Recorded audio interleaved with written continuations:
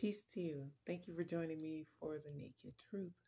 We are going to pick up where we left off in the book of First Kings. We're at chapter 17, if you want to read along with me. Looks like this could be one of the more interesting ones as we get introduced to one of the major prophets of the Old Testament. Now that we've moved beyond the Moses days. Verse 7, verse 1 of chapter 17. Here we go. And Elijah the Tishbite of the inhabitants of Gilead said to Ahab, As the Lord God of Israel lives, before whom I stand, there shall not be dew nor rain these years except at my word. So the person, Elijah, is the one acting as a prophet and intermediary between humans and gods through the supernatural means. He's getting messages directly from the Lord, the way it reads.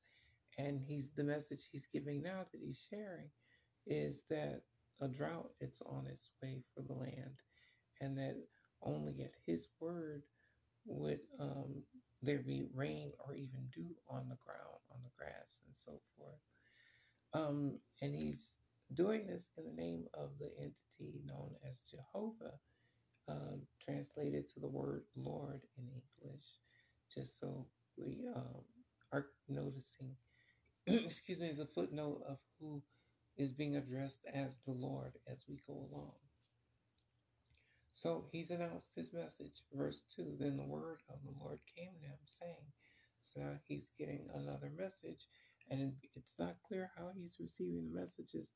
If it's a vision, a trance, words in his ears, it's not clear. It's just saying getting another message.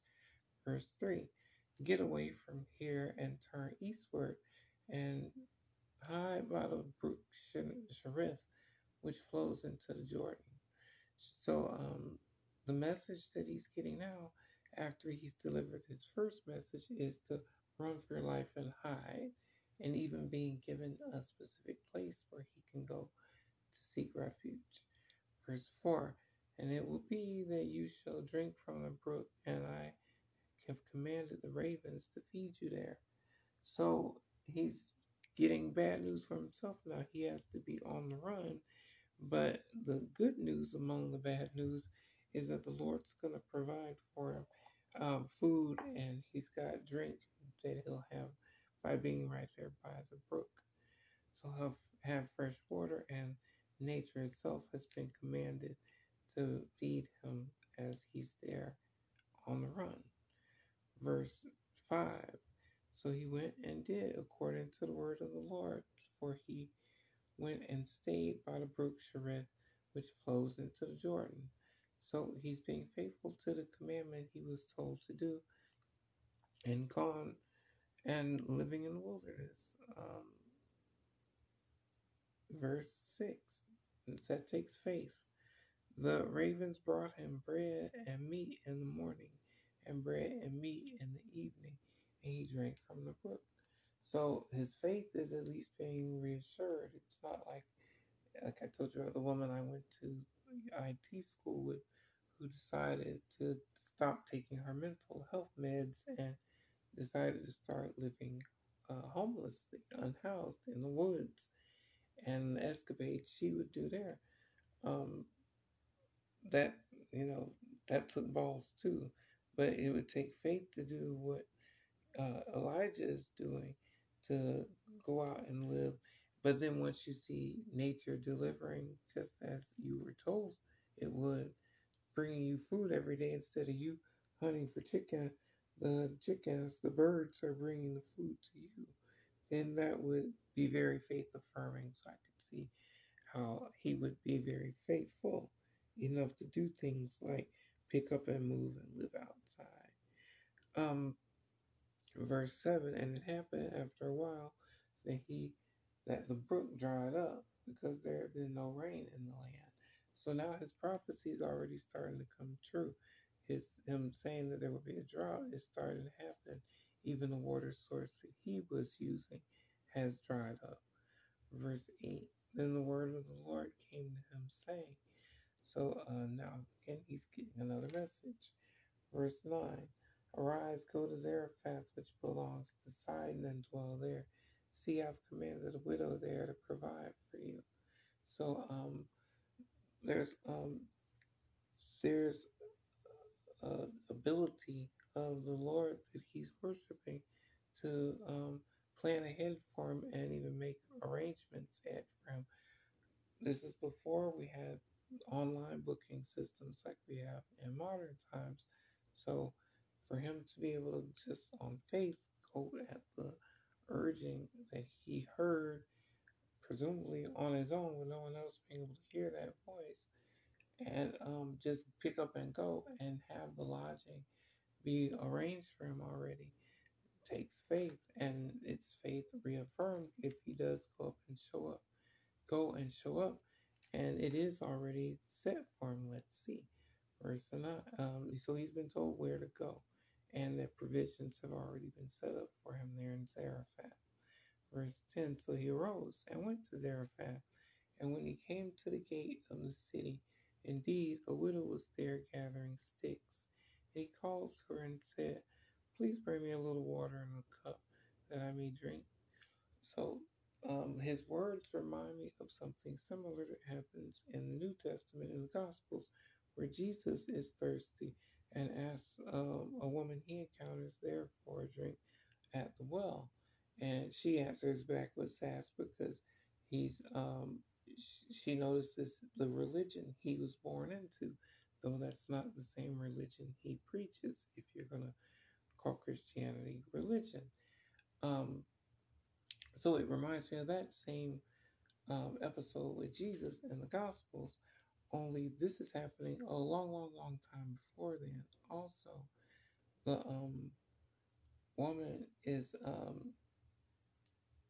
there was something else about her that was stood out to me. In the case where Jesus asked for some water, the woman basically answered him, "How dare you ask me?" Since she's not Jewish. I'm paraphrasing, but that was her answer. And then Jesus let her in on the fact that she had the opportunity to get hold of living water with him there just for the asking. And she didn't even realize it, that he was talking on a spiritual level. The woman here that he's encountering, let's see how she reacts to him and his situation there about water. So, verse 10. So he arose and went to Zarephath and asked the woman for the water. Verse 11, and as she was going to get it, he called to her and said, please bring me a morsel of bread in your hand.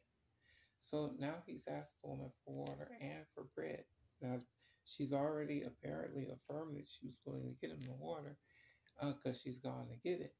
And while she's going to get it, he's added to the list some bread too, something to eat. Verse 12, so she said, as the Lord your God lives, I do not have bread, only a handful of flour in a bin and a little oil in a jar. And see, I'm gathering a couple of sticks that I may go in and prepare it for myself and my son, that we may eat it. And as you see how verse 12 ends there, she intends for that to prepare that little bit of bread that she has and the oil that she has to make it for her son and herself as their last meal. And then she's prepared to die after that, is what she's let the prophet Elijah know. That's how desperate she already is. Verse 13. And Elijah said to her, do not fear. Go and do as you've said, but make me a small cake from it first and bring it to me. And afterward, make some for yourself and your son. So Elijah is already walking on faith in the fact that he's picked up and left on the word to say from the Lord, since that's how it's identifying whether it agrees with what we know about other parts of the Bible and what it says about people hearing the Lord and seeing the Lord. We'll just accept it as the Lord, since that's how it reads in English. So he sees how faithful the Lord has been to him as he's walking on faith. Now he's urging the woman to have a little faith in what he's saying to do, though she only has a little bit of food for her and her family child, um, that she was preparing again as the last meal, he's asking her to have just a little faith, and before she prepares something for herself, set apart part of it for the man of God, him, in other words, Elijah, the presence of the Lord working through a human hand that close to her. He's asking her to have faith in that. Um, verse 14, for thus says the Lord God of Israel, the bin of flour shall not be used up, nor shall the jar of oil run dry until the day the Lord sends rain on the earth. So, what he's telling her there, it seems Elijah is giving her message from the Lord about if she's willing to do what and be faithful to what it is he's asked her to do with the little bit that she has, that she has, he has a message for her from the Lord, a blessed assurance, basically, that in her willingness to do that, her reward would be a supernatural benefit of the flour bin that she has never running dry, and the oil that she has on reserve that she was going to use also never running dry, um, so that she'll have plenty of bread if she'll be faithful in giving some to the person who's uh, bringing her the presence of God to humanity, the man of God, the prophet Elijah. Um, let's see, verse 15. So she went away and did according to the word of Elijah, and she and he and her household ate for many days. So she was faithful to the agreement. She made a little portion for him, and in doing so, uh, miraculously, her supply to make bread did not run dry. Verse 16, the bin of flour was not used up, nor did the jar of oil run dry, according to the word of the Lord which he spoke by Elijah. So miraculously, she's been provided for in her taking her little bit. Reminds me again of the um, widow's two bits in the New Testament, in the Gospel, and her tiny portion meaning more in God's eyes, according to Jesus, than all the plenty that people who had plenty were able to give. So, in her being faithful, she's being rewarded with much just that quickly. Um, her faithfulness is being rewarded in that her supplies didn't run dry because she was faithful in feeding someone who is bringing the presence of God close to her. Verse 17, now it happened after these things that the son of the woman who owned the house became sick, and his sickness was so serious that there was no breath left in him. So the woman who's been faithful so far now has sickness touch her household, even to her heart. It's her child who's sick and out of breath. Verse 18. So she said to Elijah, what have I to do with you, O man of God? Have you come to me to bring my sin to remembrance and to kill my son? So she is recognizing that Elijah does have the presence of God working with him and with his words and his actions. So she's also saying she's recognizing his righteousness in that ability to have God working in his hands. So she's asking him, what is it that she's done that now, with his holiness, is being called out to her, in the fact that she's paying for it, in the fact that her son is sick, that her child is sick. She's basically saying, what sin is she guilty of that her son, who's so innocent, is now paying for it, seemingly with his breath, possibly with his life? That's what she's saying, to kill her son. Verse 19, and one other thing, if you've read with me before, you know, I'll refer to the Gospels, Matthew 12:37 in particular, where Jesus says about our words, I don't have any kids in this dispensation of time that I know of. So I had no problem reading what verse 18 said. But if you do happen to have kids, I suggest you read carefully because of what it might manifest in your own life. Just as a suggestion. Verse 19. And he said to her, give me your son. So he took him out of her arms and carried him to the upper room where he was staying and laid him on his own bed.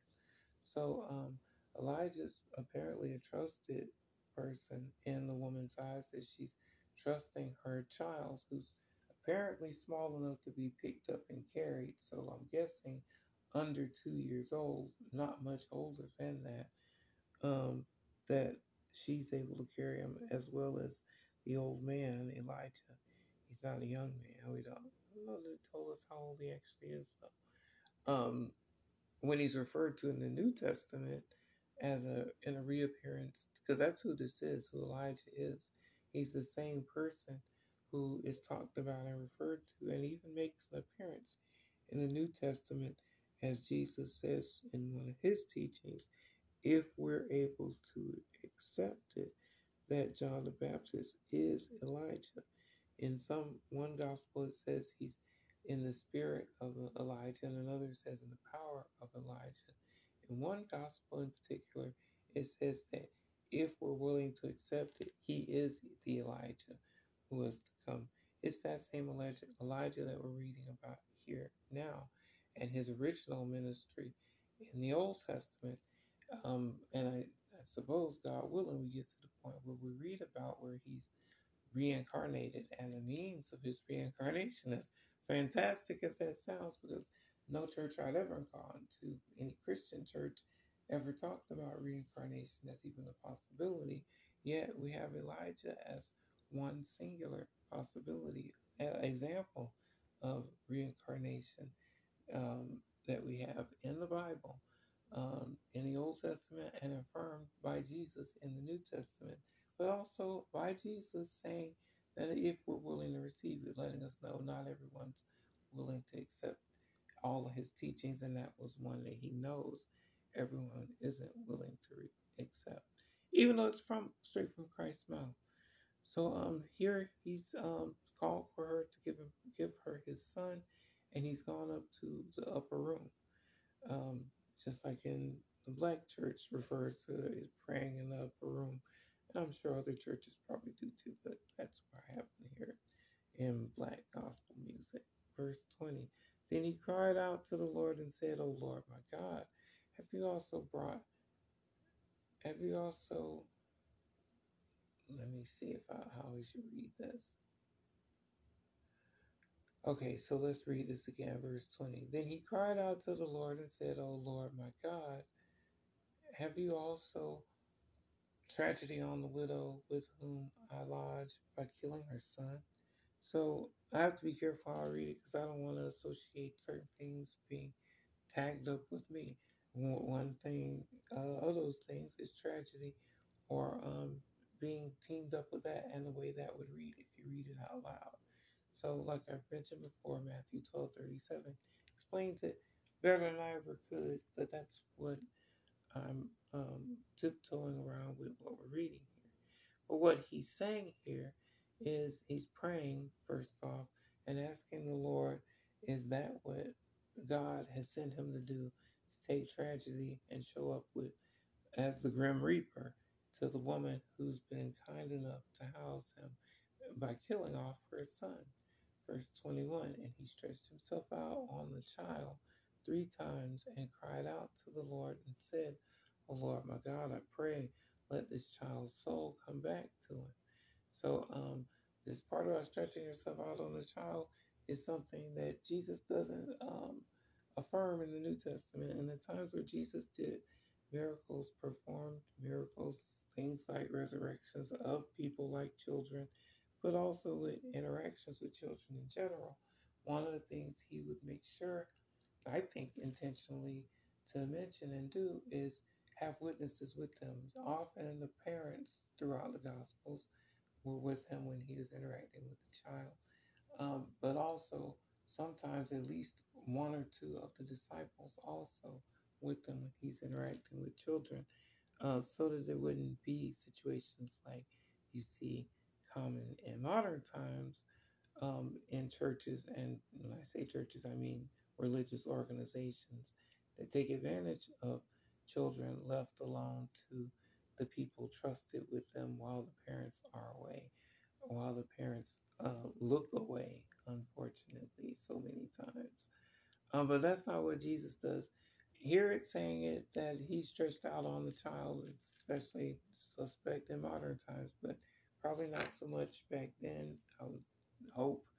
But also it doesn't mention if the woman is with him, even though he's taken the child up to his upper room. But he's praying for the resurrection of the child. Verse 22. Then the Lord heard the voice of Elijah, and the soul of the child came back to him, and he revived. So now the narrator here, not sure who it is, so it doesn't say who's scribing First Kings, at least not that I know of, and not that we've read.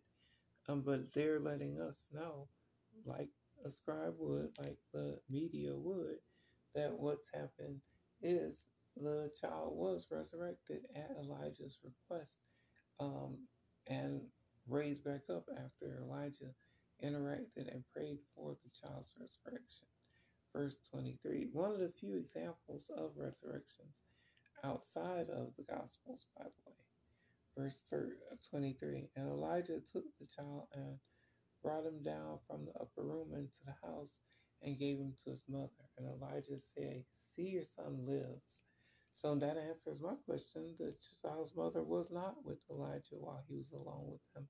Again, not how Jesus approached the different times he interacted with children, setting an example for us as Christians, I believe, in how we should not only, if you have children, have your children interact with people of the cloth, people of the faith, religious people in plain English, but also how we should ourselves um, view our approach to trusting them with our children, with the kids, and how there should be witnesses around, especially when people are doing things that you are trusting them to do too and with your kids.